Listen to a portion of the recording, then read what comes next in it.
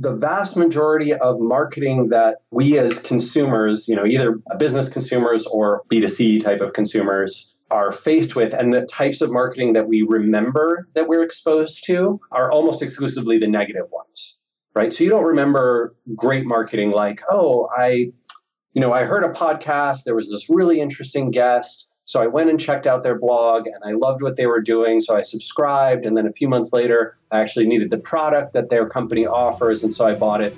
You don't even think of that as marketing.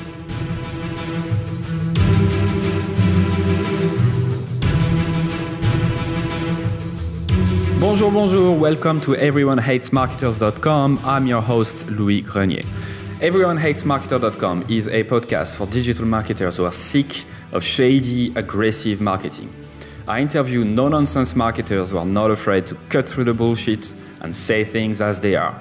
So during this show, we learn how to get more visitors, more leads, more customers, more long-term profit by using good marketing, by treating people the way we like to be treated. Head over to everyonehatesmarketers.com to subscribe to the email list. We'll notify you before anybody else of our future guests. You'll also help us to come up with great questions for the future guests. You'll also get access to the numbers in terms of number of listens and downloads of the podcast, and also quite simply to have great one-to-one conversation if you need any help. What's up, everybody? This episode is probably the most honest and transparent and open conversation I ever had on this podcast. And it's with Rand Fishkin, the co-founder and ex-CEO of Moz, the SEO software. So Rand Fishkin is known to be one of the best marketers out there, one of the most transparent. And during this hour, we're going to talk about a lot of things. We are going to talk about Donald Trump and what the type of marketer he is. I also asked Rand what he would do with $100 or 100 euros in 1 month or 6 months to generate $1,000 or 1,000 euros. So the exact things he would do if he had to generate 10x return.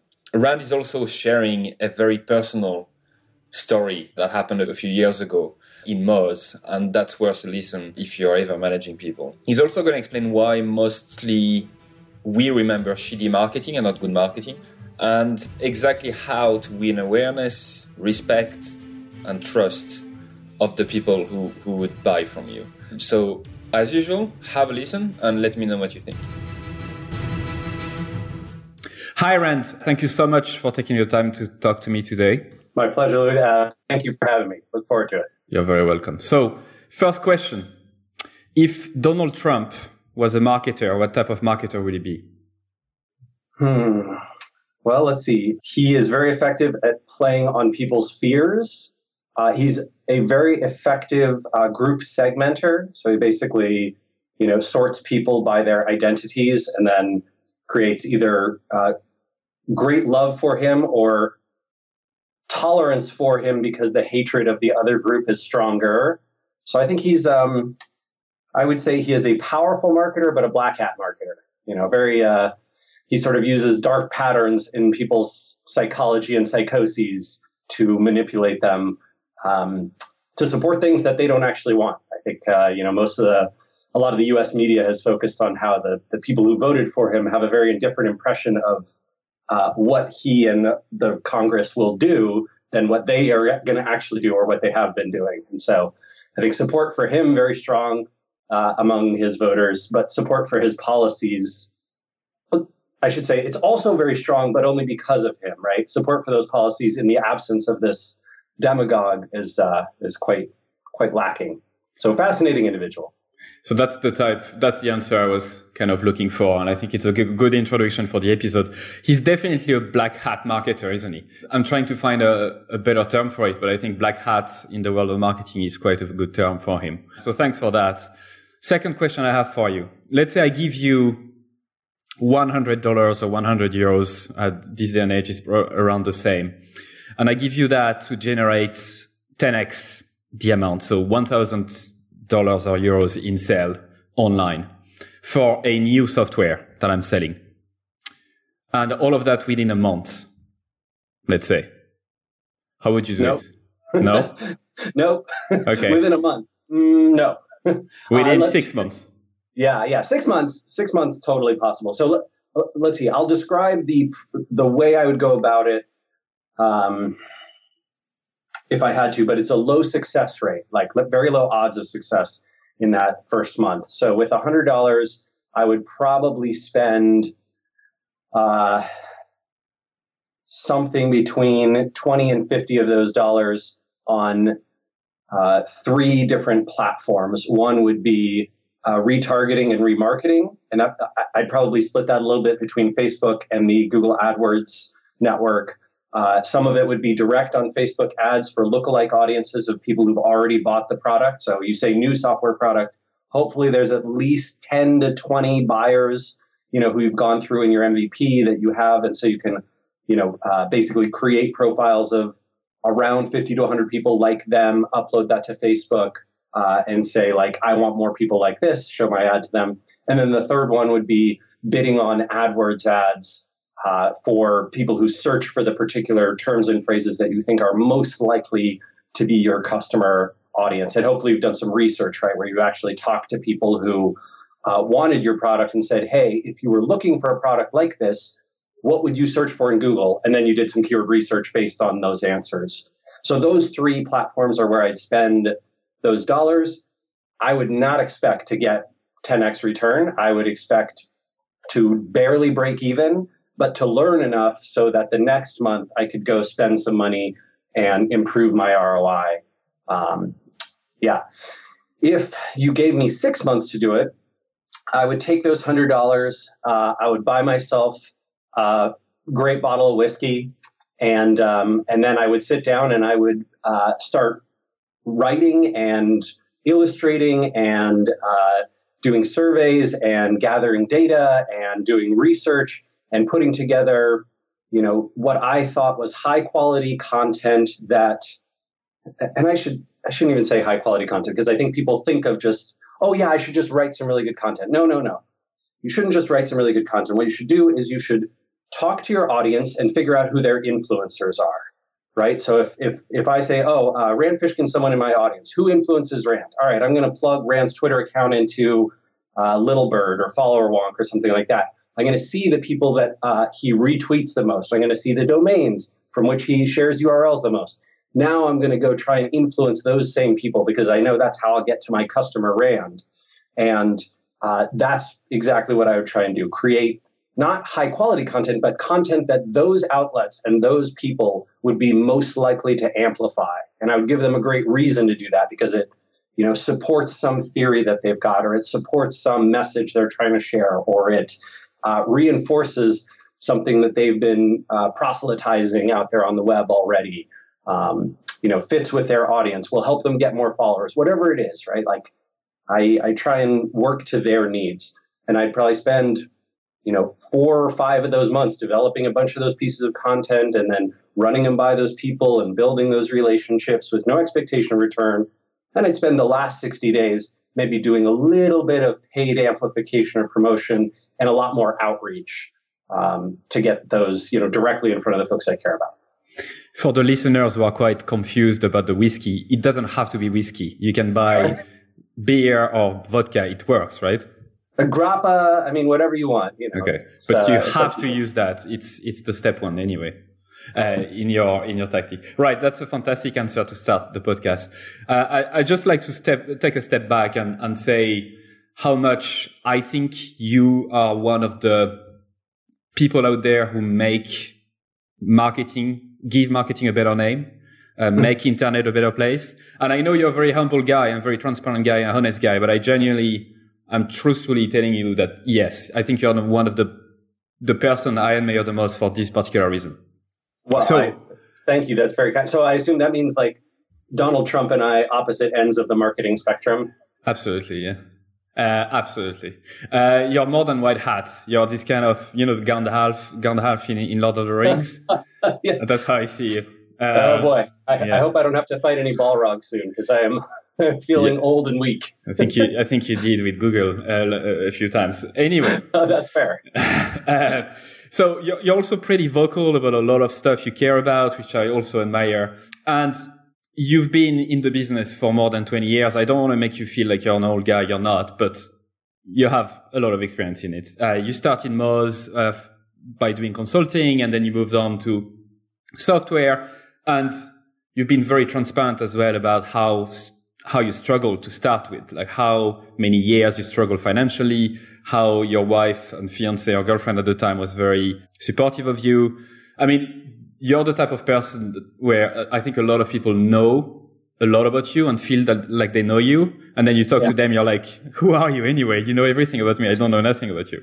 But I'm coming up with a question very soon. So I'm curious to know, first of all, what type of kid were you at school and in your daily life? Yeah. So one of the tragic things about me is I have a terrible memory. Which works in my favor in two big ways. One, I love going back to places I've already been because I don't remember them that well. And two, I can watch a TV show or a movie, 5 or 10 years after I first saw it and be totally surprised by the, cliffhanger ending again, which is also great. But it's terrible for when I have to recall my childhood or the past. So what I do, I was a very tiny kid. Which, the American school system, especially American public schools, that means you get beat up a lot. So I didn't get beat up a lot, but, you remember those, right? So I definitely got bullied and harassed a good amount. And I was a fairly shy, introverted kid, but someone who also craved affection and attention, right? Which I think is pretty obvious even now. It's clearly like, well, what's driving Rand? Why does he keep writing all this stuff? Why does he keep putting all this out there? Like, he doesn't need to. Moz is going fine. Like, it doesn't add that much more to his business or his life. Why is he doing it? And it's because, I have this giant hole in my chest that can only be filled by, the praise of people on Twitter going, this is the best thing I've ever read. Thank you so much for helping me. Right. So, I think that's continued from childhood on. I'm also someone, I really, I care a lot about other people. Like I want them to be healthy and happy and, to be able to find, love and growth and career success and whatever it is. So those are traits I carry from high school. I probably told way too many people in high school about someone else who had a crush on them when I wasn't supposed to, in the hopes that they would eventually, make out behind the gym. That didn't go as well as you'd want it to go. People generally didn't like that. But you learn, you slowly build some emotional intelligence. And I think that's something that served me really well as a marketer, is to have that, understanding of what makes people tick and what pisses them off and what attracts them and interests them. I think marketing is very much, especially broad scale sort of, digital web marketing, is a lot about individual empathy applied to coherent groups. And that's a practice I would certainly urge other marketers to invest in. So do you think that because you are quite a shy or introvert kid, and therefore you took a step back from others and observed them from your own point of view, do you think this is how you developed the empathy that you have today for people? Yeah, gosh, I don't know. I'm not sure whether the introversion and the shyness was a result of feeling uncomfortable, and then that created this like strong desire to get more comfortable with people and understand them, or whether it's sort of a correlation but not causation. You had to mention that. You had to mention causation and correlation in the first 10 minutes, didn't you? It's an important principle, right? It is, absolutely. So just to make it brief, causation is when there is an actual cause and effect, when something actually causes something else to do something. But correlation, I'm going to try to explain it, and you're probably going to explain it better, it's a weaker link. It's something happens and then something else happens, but it's difficult to find the cause. Is that it? Yeah, I think correlation can mean that the two things are causal, right? That thing X caused thing Y, but it could also mean that thing X and thing Y may happen together, but may be totally unrelated. So, for example, in the, one of the things that I think a lot of folks use is ice cream sales are highly correlated with hot weather, right? But if lots of people go out and buy lots of ice cream, the weather will not warm up, right? Like that, the causation actually runs the other way, right? It's when the weather warms up that the ice cream happens. Likewise, I think if I remember correctly, ice cream sales and what should we call it? Calorie consumption. Ice cream sales and murder rates are highly correlated with each other, right? So you basically, when you see a day where there's lots of ice cream sales in a city, you also see a day when murders go up. But neither one is causing the other one. It's not like people, take a bunch of licks of chocolate and are like, okay, that's it, get me the gun, right? The causation of both of those is a secondary thing, which is heat, right? And so it turns out that when weather is hot, people tend to stay out later. People tend to be angrier and more frustrated, and violence often comes from that. So, it's kind of sad in Seattle when we have like a 95 or a 96 degree day, and I'm like, ooh, man, some ice cream sounds great today. I get to wear shorts and flip flops. Shoot, somebody's probably going to die.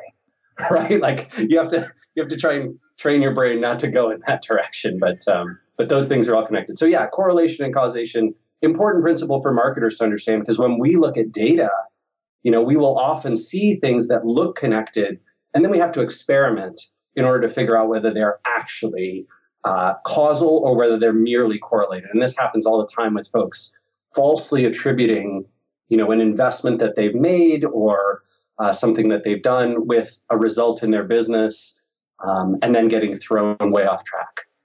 How do you test that causation or correlation? Yeah, so this is one of the things where correlation is awesome for forming theories, right? So what you want to do is you want to take a look at two data points and you say, gosh, we have been producing content at a rate of, I don't know, a new post a week for the last 20 weeks. But the last 3 weeks, we doubled that pace, and we wanted to see what would happen. And boy, it sure looks like to us that our traffic has gone up from that. So if that is your hypothesis, then you can verify that in one of two ways. You can go look at the data and say, here's the posts that we produced. Are they the ones that have actually gotten more traffic or not? Or you could experiment by cutting down your post quantity back to the original level, watching it for another few weeks to see if the traffic falls commensurately, and then bring it back up and see if it rises commensurately. So I think those types of experimentation, it's awesome to draw the hypothesis from the correlation. It's terrible to draw a conclusion from the correlation, right? So this is kind of it's almost like a scientific practice, right? You don't want to assume, you want to verify. And you try to test one thing at a time, or to remove one part of the equation at a time in order to make sure that there's causation, right? Yeah, you try and limit your variables as much as possible. Granted, in a complex business scenario where there are lots of inputs, that can be a challenge, and you have to use your best judgment. There have been plenty of times at Moz where we've gone, well, we know it's best practice to do this, but this is having such a positive effect, and we really need this positive effect right now. So let's just not change it for the time being, right? We'll go and measure the data and let the data lead us to a conclusion rather than actually, cutting our posts in half again or something like that. Yeah, because I suppose you don't want to shoot yourself in the foot by testing things that are working and just stop doing them just to test them. That makes total sense. As I mentioned before, you're probably one of the most transparent marketers I've ever come across. You've been sharing content, like you've been sharing about your mental health. You've been sharing about your financial situation. You've been sharing about why you moved from CEO to the wizard that you are today, and how you almost regretted the decision.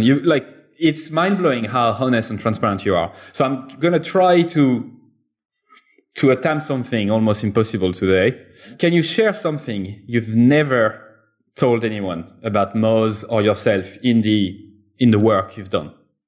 Yeah, I'll share a story that really frustrates me that I haven't written about and haven't talked about publicly, but would like to in the near future. So, maybe this in the next few months, maybe I'll try and write something about this. So, we're recording today on March 9th. Yesterday was International Women's Day. Moz was my co-founder at Moz was my mom. Our first investor was Michelle Goldberg from Ignition. For many years, our board of directors and our executive team were, more women than men, or balance of women and men. So Moz has always been a very, gender balanced kind of company, at least in the leadership. We've struggled on engineering for sure, just like I think every other tech company.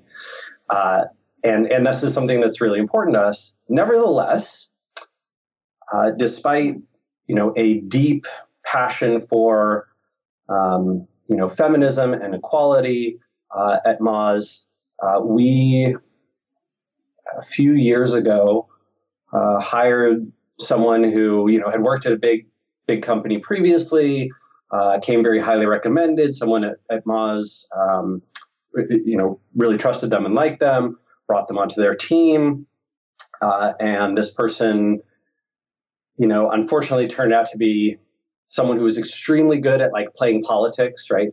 Internal company style politics, and was kind of awful in the way that they treated not their team, but people around them and people they interacted with. And that included some, the kind of sexism where if it gets reported to HR, that person's fired that day, just awful, awful stuff. And I didn't find out about it for probably 6 months, after it happened. Even when I did find out about it, when I sort of brought it up to other people at the exec team and our folks, they basically said, look, we need the people to whom this happened to actually go and report it. That was not the case, right? They didn't feel comfortable bringing it up.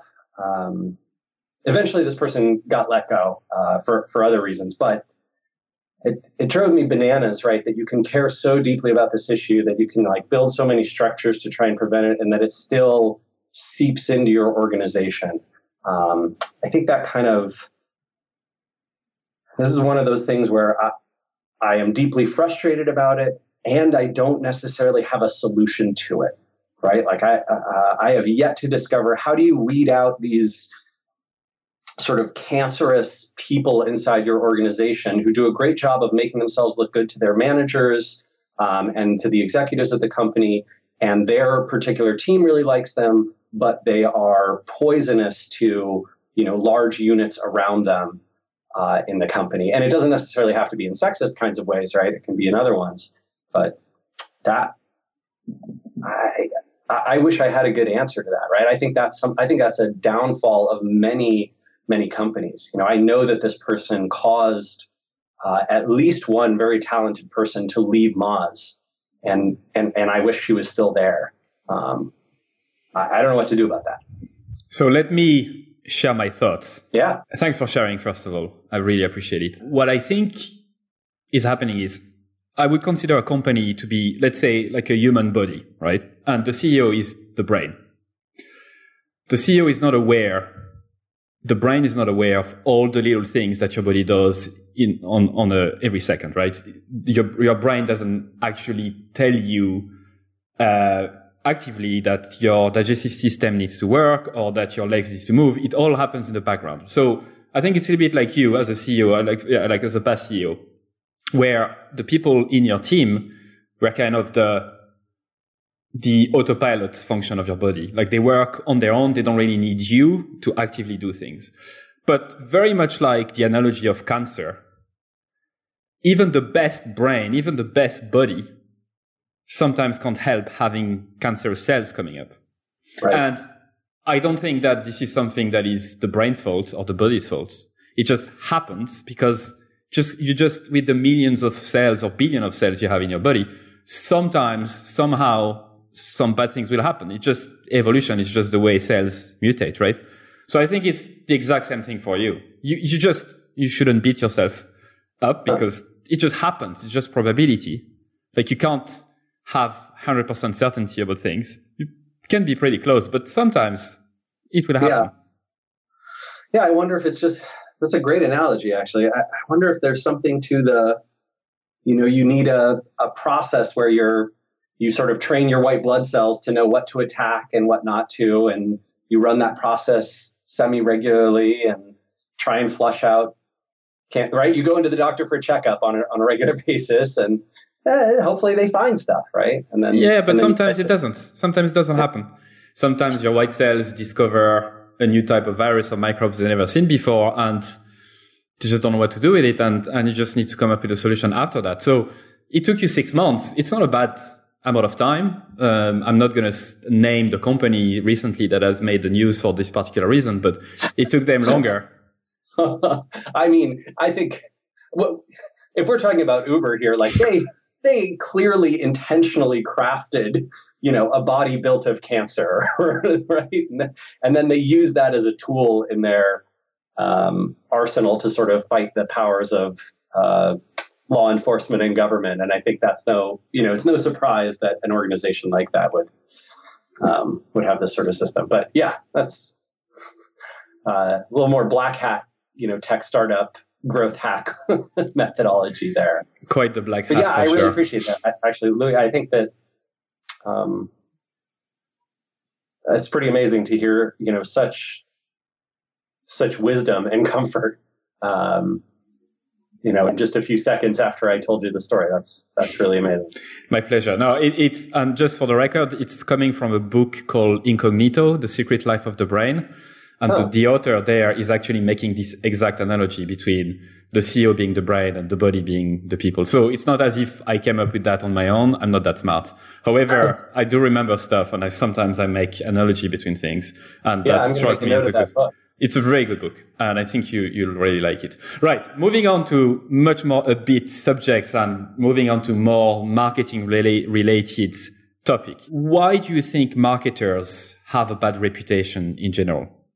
Yeah, I think that the vast majority of marketing that we as consumers, either business consumers or B2C type of consumers are faced with, and the types of marketing that we remember that we're exposed to are almost exclusively the negative ones, right? So you don't remember great marketing like, I heard a podcast, there was this really interesting guest, so I went and checked out their blog and I loved what they were doing. So I subscribed. And then a few months later, I actually needed the product that their company offers. And so I bought it. You don't even think of that as marketing, right? That's not, and that doesn't create the association of, wow, that was really good marketing. I like marketers. The associations that we build are, I got spammed. I got this crappy email. I got, hoodwinked. I saw these terrible ads. I got interrupted when I was, watching this television program by, this junk. I was at a conference and I had, someone treat me like, like I was just a piece of meat at an auction, and they were just trying to sell me actively. And those are the associations that people actively remember with marketers. So I think that when you're exposed to good marketing, you don't even recognize or remember it as marketing. I think if you cognitively process it and think about it, you'll be like, oh yeah, I guess that technically is marketing. But the bad marketing is the one that sticks, and hence marketers get the reputation that's associated with what may only be a fraction of the actual, marketing professional world, but we all get tagged with it. I actually never thought about it this way. So good marketing is invisible, really. Unless it's a fantastic experience. However, let me contradict you a little bit. I do see a lot of shares on social media, or even people, and I do hear a lot of friends or family members who would talk about their very good experience they had. I mean, just out of the top of my head, I remember this letter that this kid sent to Lego recently about the fact that they wanted to work with them. And they answered back with this very sweet letter, and the post went viral. So wait, but let me interrupt you real quick. Yeah. When people talk to you about it, right? When family members or people outside the marketing world Did they say to you, gosh, Lego's marketers are so smart and good? Or did they say, I love Lego, they're such a great company? Good point. I'm just saying, like, I think when it's good marketing, the credit does not go to the marketers, right? Like, even if it's not invisible marketing, the marketer themselves becomes invisible a lot of the time. Not all the time, right? I'm not saying this is 100%, but I think much of the time when there's those positive experiences, people associate it with like the brand experience or the product experience rather than the, oh, that's really good marketing. That's a good point. There are some counterpoints. I think like an example. So in the United States, we have this weird tradition of watching. We sort of all watch one football game a year, the Super Bowl, and many people watch it just for the advertisements. And those advertisements often receive a lot of, both sides, right? Positive praise and negative attention. But when it does get positive praise, I think that's one of the few times when marketers get recognized as like, oh, wow, that's great marketing. But beyond, outside of great advertising, I'm not sure that marketers get much credit for their work. And that, I think, unfortunately, that actually biases a lot of startups and entrepreneurs and people who are building companies to think that marketing either isn't important or shouldn't be part of their early processes, right? They sort of think of it as, hey, if I build a great product, that'll do everything I need it to do, instead of a lot of people build great products that never go anywhere. Why is that? Well, they never got in front of enough customers or the right customers. They couldn't build attention. And then I think on the flip side of that, there's a lot of people who are able to get in front of tons of folks, don't have that great of a product, but because people know them and have an association with them, they're able to sell a lot of their product. And oftentimes they can improve that product over time. I actually think Moz is kind of that way. We were a marketing first startup, right? And we had, a really crappy little product in 2007, but lots of people subscribed to it because tons of the right audience was reading our blog and paying attention to us and visiting the site. And then that kind of snowballed into this, hey, now we have some money to turn this into a real product and let's go build a link index. And, we were one of the first folks to do that. And then we launched it. It was this, big revolution. And, now we have more substantive competition. And I would say, we're always vying with a few folks out there for best in class at, particular SEO product X. But I think that it was very much a marketing first as opposed to a product first kind of startup. I think you talked about a very interesting point, and that explains a lot why a lot of people will be biased against marketing, because good marketing is almost invisible. The good marketers are almost invisible. And I think, our job as marketers who want to do good should be to almost disappear so that the brand speaks for itself, the experience speaks for itself. It seems seamless, but it actually takes a lot of work. What so-called best practices are just plain wrong in the field of marketing, you think? I think one of the best practices that I see espoused all the time and that I think is totally false is that folks basically will build a product and then they immediately think that paid marketing channels are how they generate, their initial traffic and interest. And the curious thing about that is, and there's been some great research. I think one of the folks who put it out there was WordStream, actually. So what they looked at is they looked at brands and content that performed very well in paid marketing channels, AdWords, Facebook, I think retargeting and remarketing ads, display ads, all this kind of stuff. And what they found is that if you already have a positive association with the brand, if you've visited the website a couple of times already, then it is very likely that those, paid ads will have high ROI. But if you have no experience, you haven't heard of the company before, you've never seen their website, your paid ad effectiveness is crap. Like it's awful. And as a result, that makes me think that the best practice should be don't invest in paid ads until and unless you know you have some brand equity and affinity and some organic traffic that you have to the audience you're trying to reach with those paid ads. Because you can dramatically boost the effectiveness. You can spend half the money and get twice the return if you can get in front of that audience in organic ways first. And so I think that I would urge companies, not just marketers, because I think a lot of this is like, solo entrepreneurs and small product teams and that kind of stuff.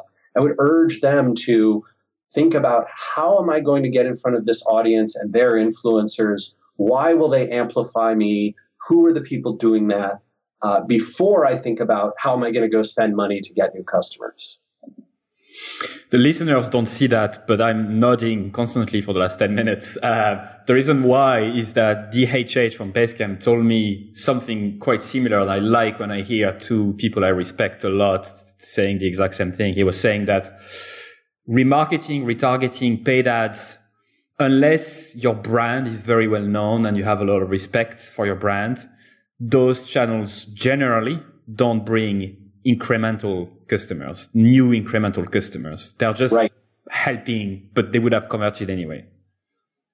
Yep, totally agree. So I'm on the board of directors of a company here in Seattle. It's a small startup called Haiku Deck, and they do presentation software. They're sort of like a PowerPoint, but for teachers and educators and presenters who don't want to learn PowerPoint or don't have time to build a formal PowerPoint. And so it's sort of a very easy drag and drop. You don't even have to drag and drop it. But the challenge that they're having is exactly this, where essentially it's like a chicken and egg problem.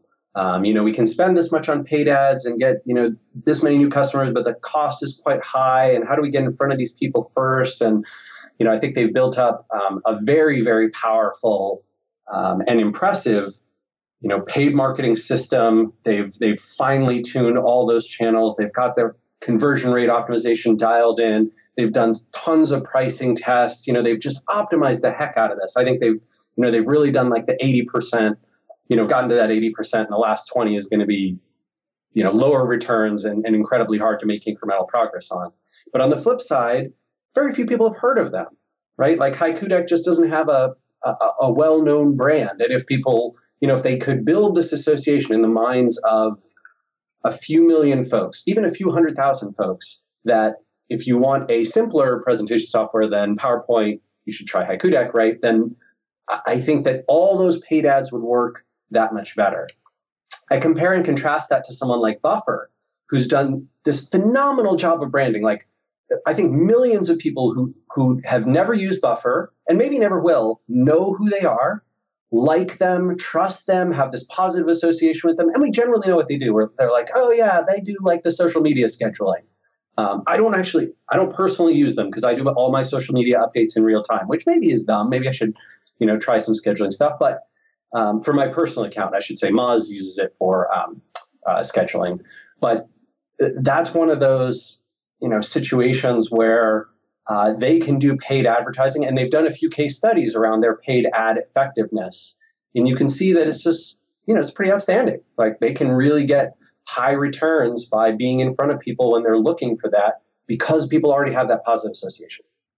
That brings me very nicely to the next thing I wanted to discuss. And in this section, I'd like to go a little bit more in depth so that listeners can take away a few actions they can genuinely do tomorrow or even today to go towards their goals and reach their objectives. So there's one quote I really like from you, and it's actually a tweet that is pinned on your profile, which is: the best way to sell something is not to sell anything. You need to earn the awareness, the respect, and the trust of those who might buy. Right. So I think it fits very nicely with what you just said. Let's start from the start. Let's take the exact example you took from this startup you are on the board of director of, and they need to build awareness. So they need to build branding. They need to create this kind of brand equity so that people recognize them and associate them with one or two words. How do you do that? Let's start with try to find steps that people can take away today. My favorite process is to identify the audience you're trying to reach. So who are the buyers? In the case of Haiku Deck, most of their buyers right now are educators of some kind. Some of them are online educators, but many of them are classroom educators. A large number are at public and private schools in the United States. And once you've identified that audience, you want to find the channels, the media, the social accounts, and the individuals that influence them.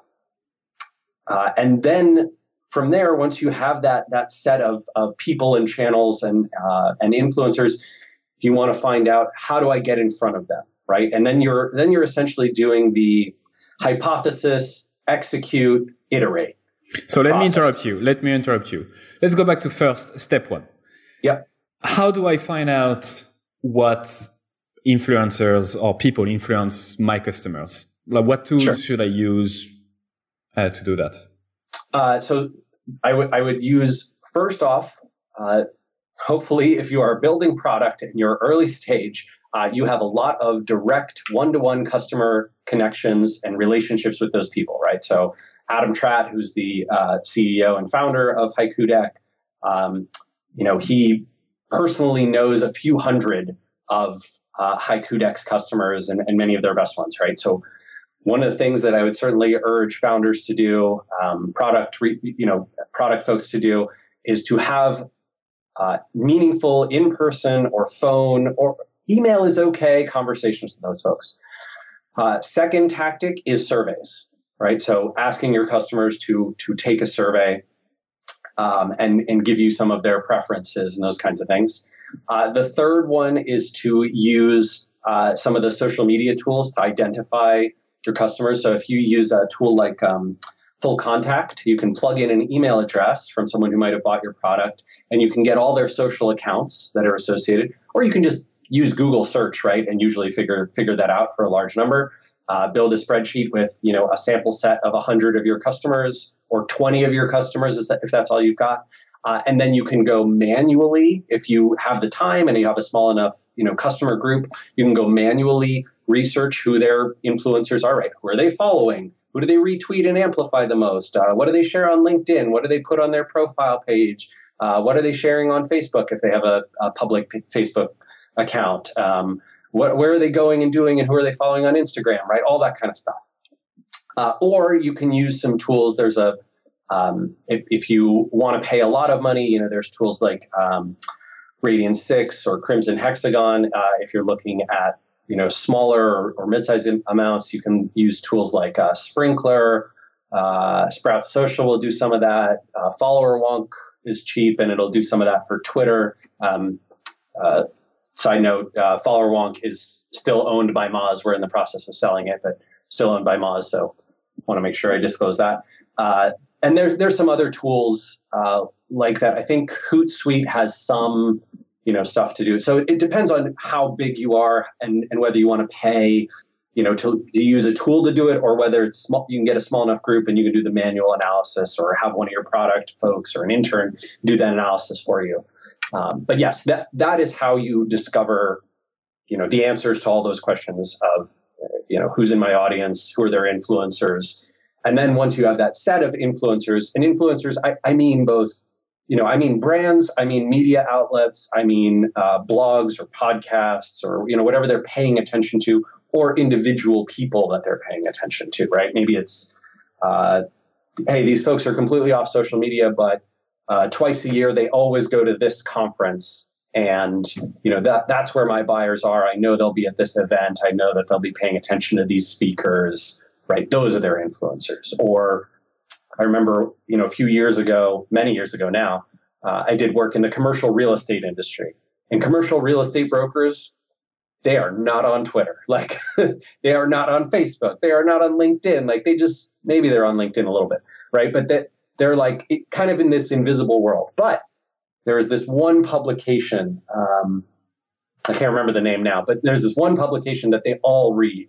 And they read it like physical paper read it. I think some of them get it in an email, but that's the publication to be in, right? How do I get the writers of that publication to talk about me in, this commercial real estate journal on a regular basis, right? And so that's where you do that hypothesis, experimentation, iteration, where you say, hey, I think if we produce this kind of data, the commercial real estate journal will cover us, right? They'll write about it. They'll include the graph that we came up with. They'll cite the source, and our brand name will be better known. And maybe we'll get a link in the email and that kind of thing. Okay, let's go find that data and get it, produce it, email those folks, tell them we have it, ask if they'd like, tell them we can give them reproduction rights, that kind of thing. Ask if they want us to post the first version on their website, those kinds of things. That doesn't work? Okay, new hypothesis. Let's see if we can do it by contacting one of their existing writers and building a relationship with that person. Okay, that didn't work.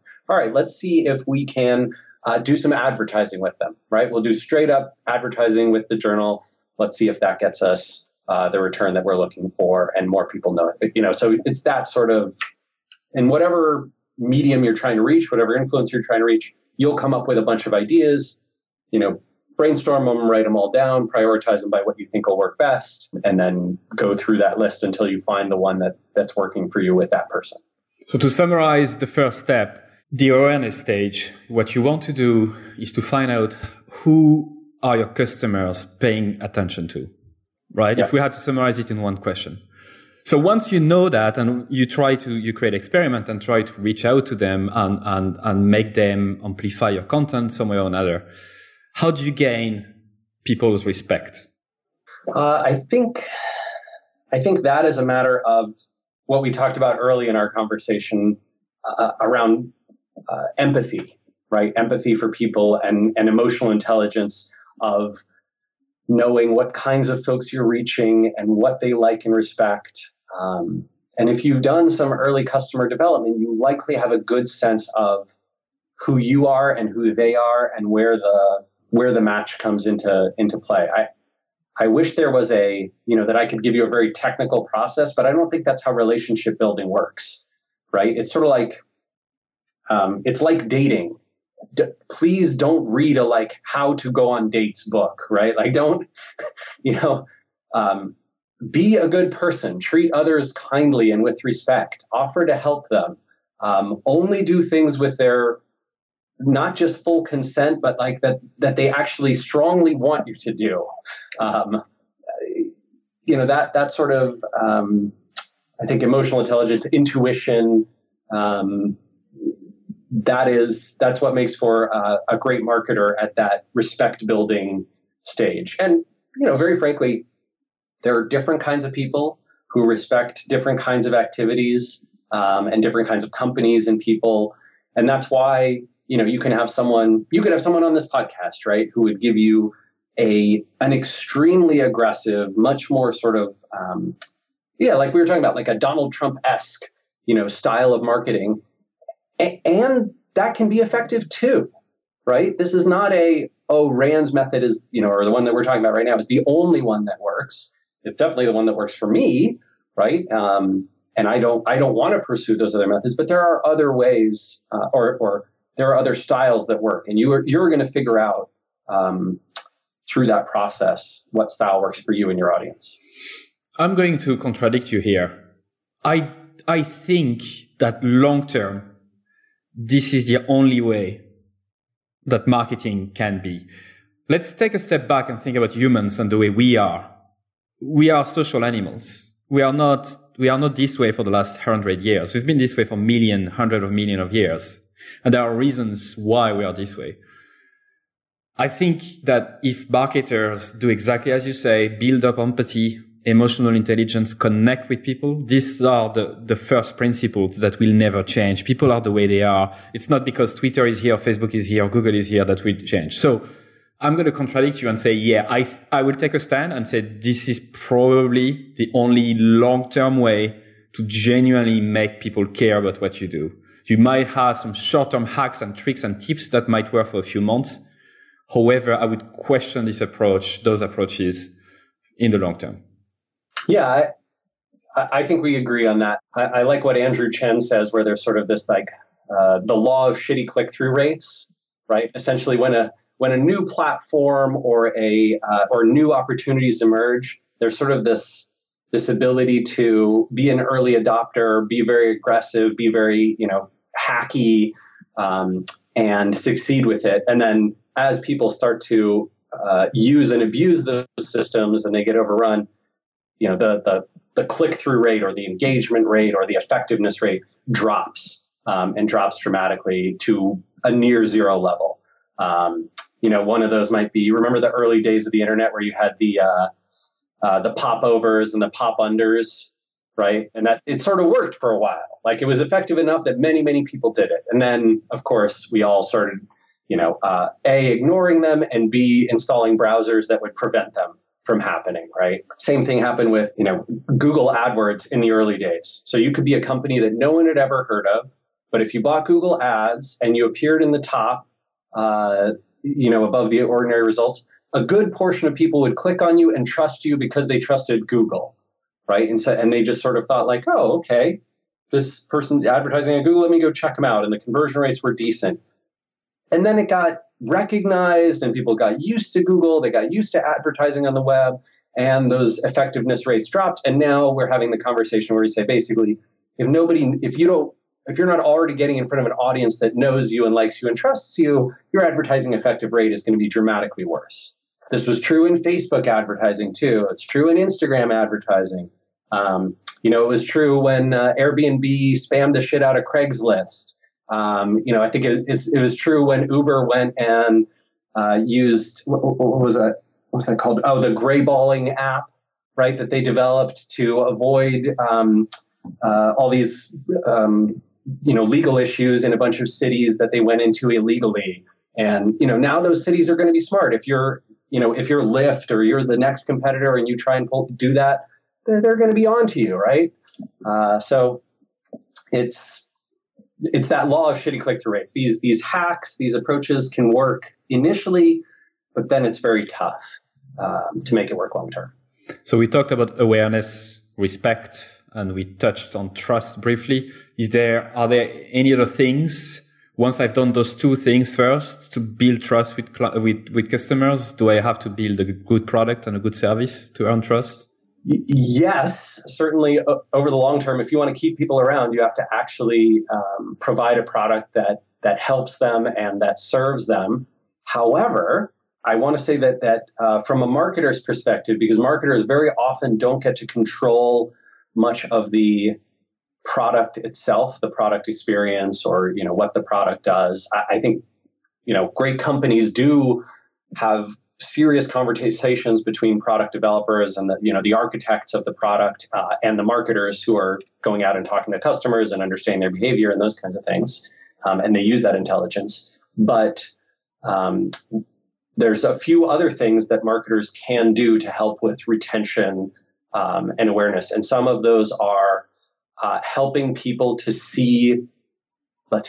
helping people to better understand the value of the product that they've already bought, right? So if there's things that the product does for your customers, but your customers aren't using those or they don't understand them, oftentimes it's actually the marketer's job to help showcase that. And I think far too few companies, Moz included, do a great job of advertising and promoting and showing off you bought this, let me show you the thing that it does, right? Like, let me show you how to use this so that you can get a return. And oh, by the way, I don't know if you checked this out, but a month ago, we changed it to do this other thing that I know you need and want.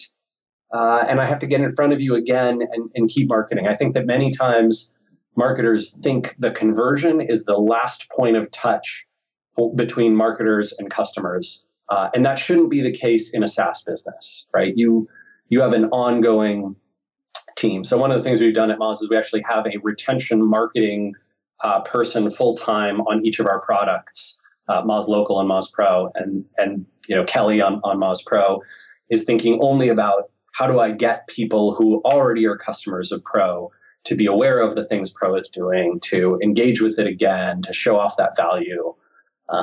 We built a customer success team internally whose job it is to have a phone call with people who've signed up. I think after in their first paying month, so they have a free trial month, and then in their first paying month, they have a phone call and they walk people through it, and then they stay connected through email to them and try and help them out long term. That's certainly affected churn rate positively for us. So, I have two other questions for you. The first one is, a lot of people are reaching out to me.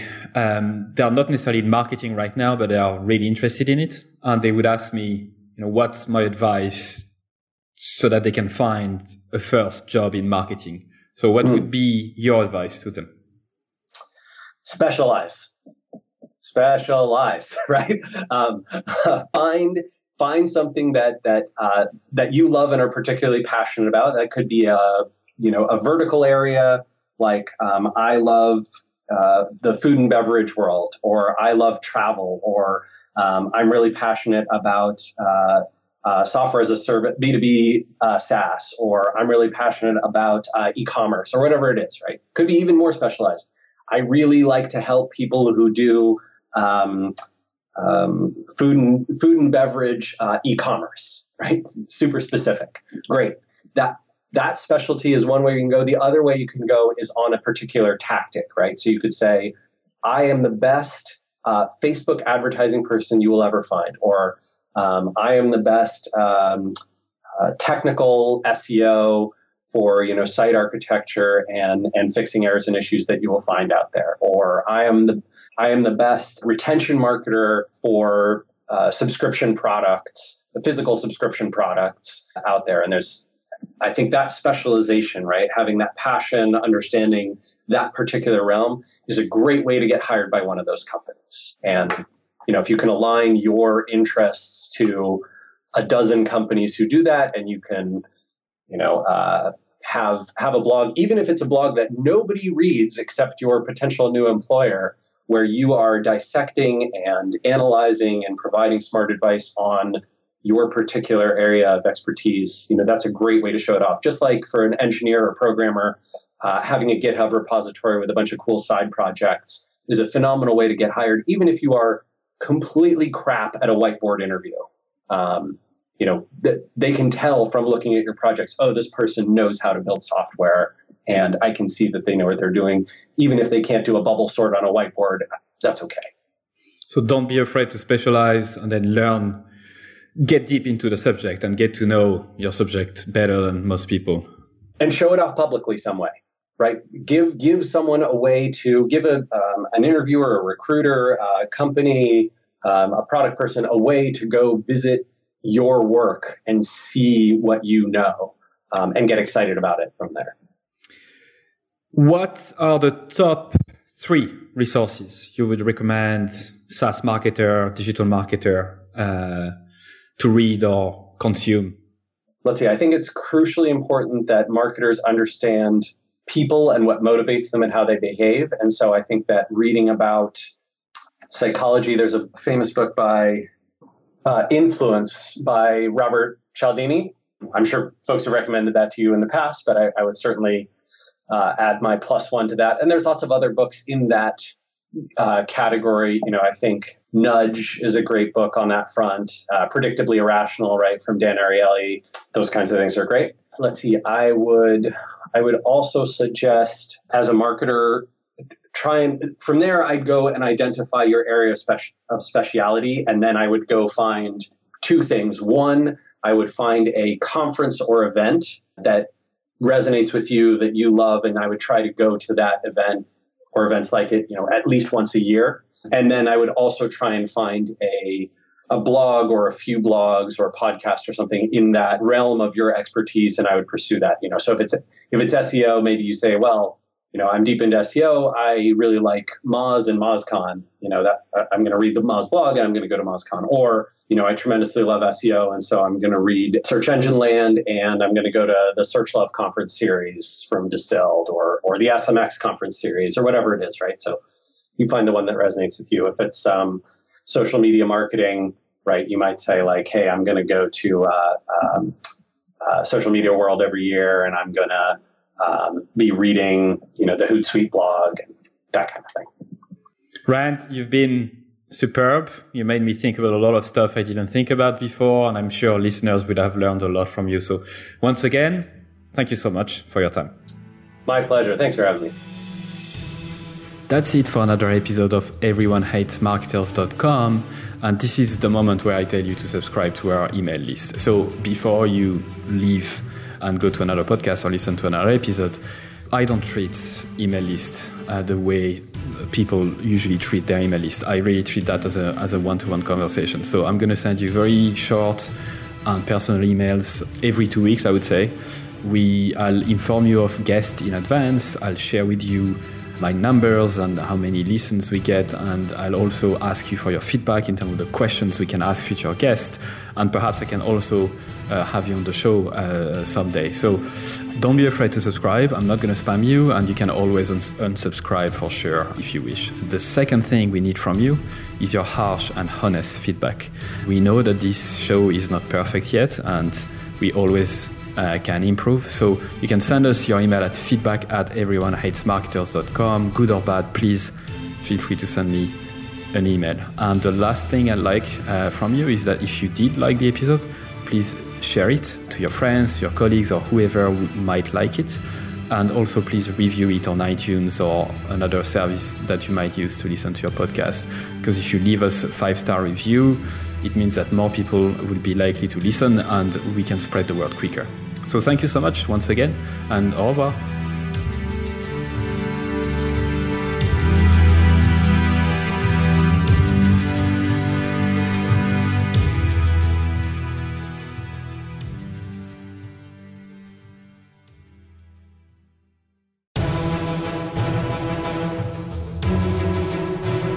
And that's it for another episode of everyonehatesmarketers.com. Thank you so much for listening. I'm super grateful. I'd love for you to consider subscribing to my daily newsletter, Monday to Friday, called Stand the Fuck Out Daily. I send very short, hopefully interesting, surprising, shocking, entertaining content to help you stand the fuck out. It's at everyonehatesmarketers.com. You can subscribe for free and obviously unsubscribe whenever you want. I'm just going to read a couple of emails that I got recently as a reply.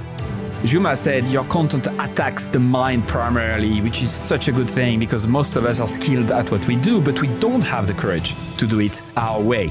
Mark, who just subscribed a couple days before, said, this is my first issue of your newsletter. Love it. Glad I subscribed. Brianna said, I just realized this morning that my email habit is now to 1, skim through the list, 2, select all unread industry email except yours, 3, delete and don't think twice, 4, quickly skim yours. Amy said, also loving the new content that's coming from you. It feels really lovely. Campbell said, I like your writing a lot. It really resonates. There's so much bullshit out there. It's good to touch the authentic. And Chloe said, where is the I fucking love this email button? Brilliant. I hope you subscribe. You'll be joining more than 14,000 subscribers at this stage, which is crazy. It's the size of a small stadium. Anyway, thank you so much. See you on the other side.